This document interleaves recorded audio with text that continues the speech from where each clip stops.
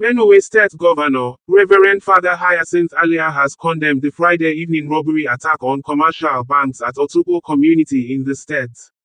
The governor, in a press statement signed by Teso Kula, chief press secretary to the governor of Benue State on Friday, stated that the robbery attack occurred at exact time the governor was having security meeting with the service chiefs in the state.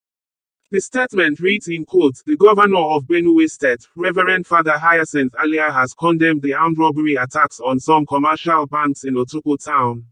He described the robbery incident as an affront on the state, especially that it took place at the exact time the Security Council meeting was in progress in Government House, Makurdi.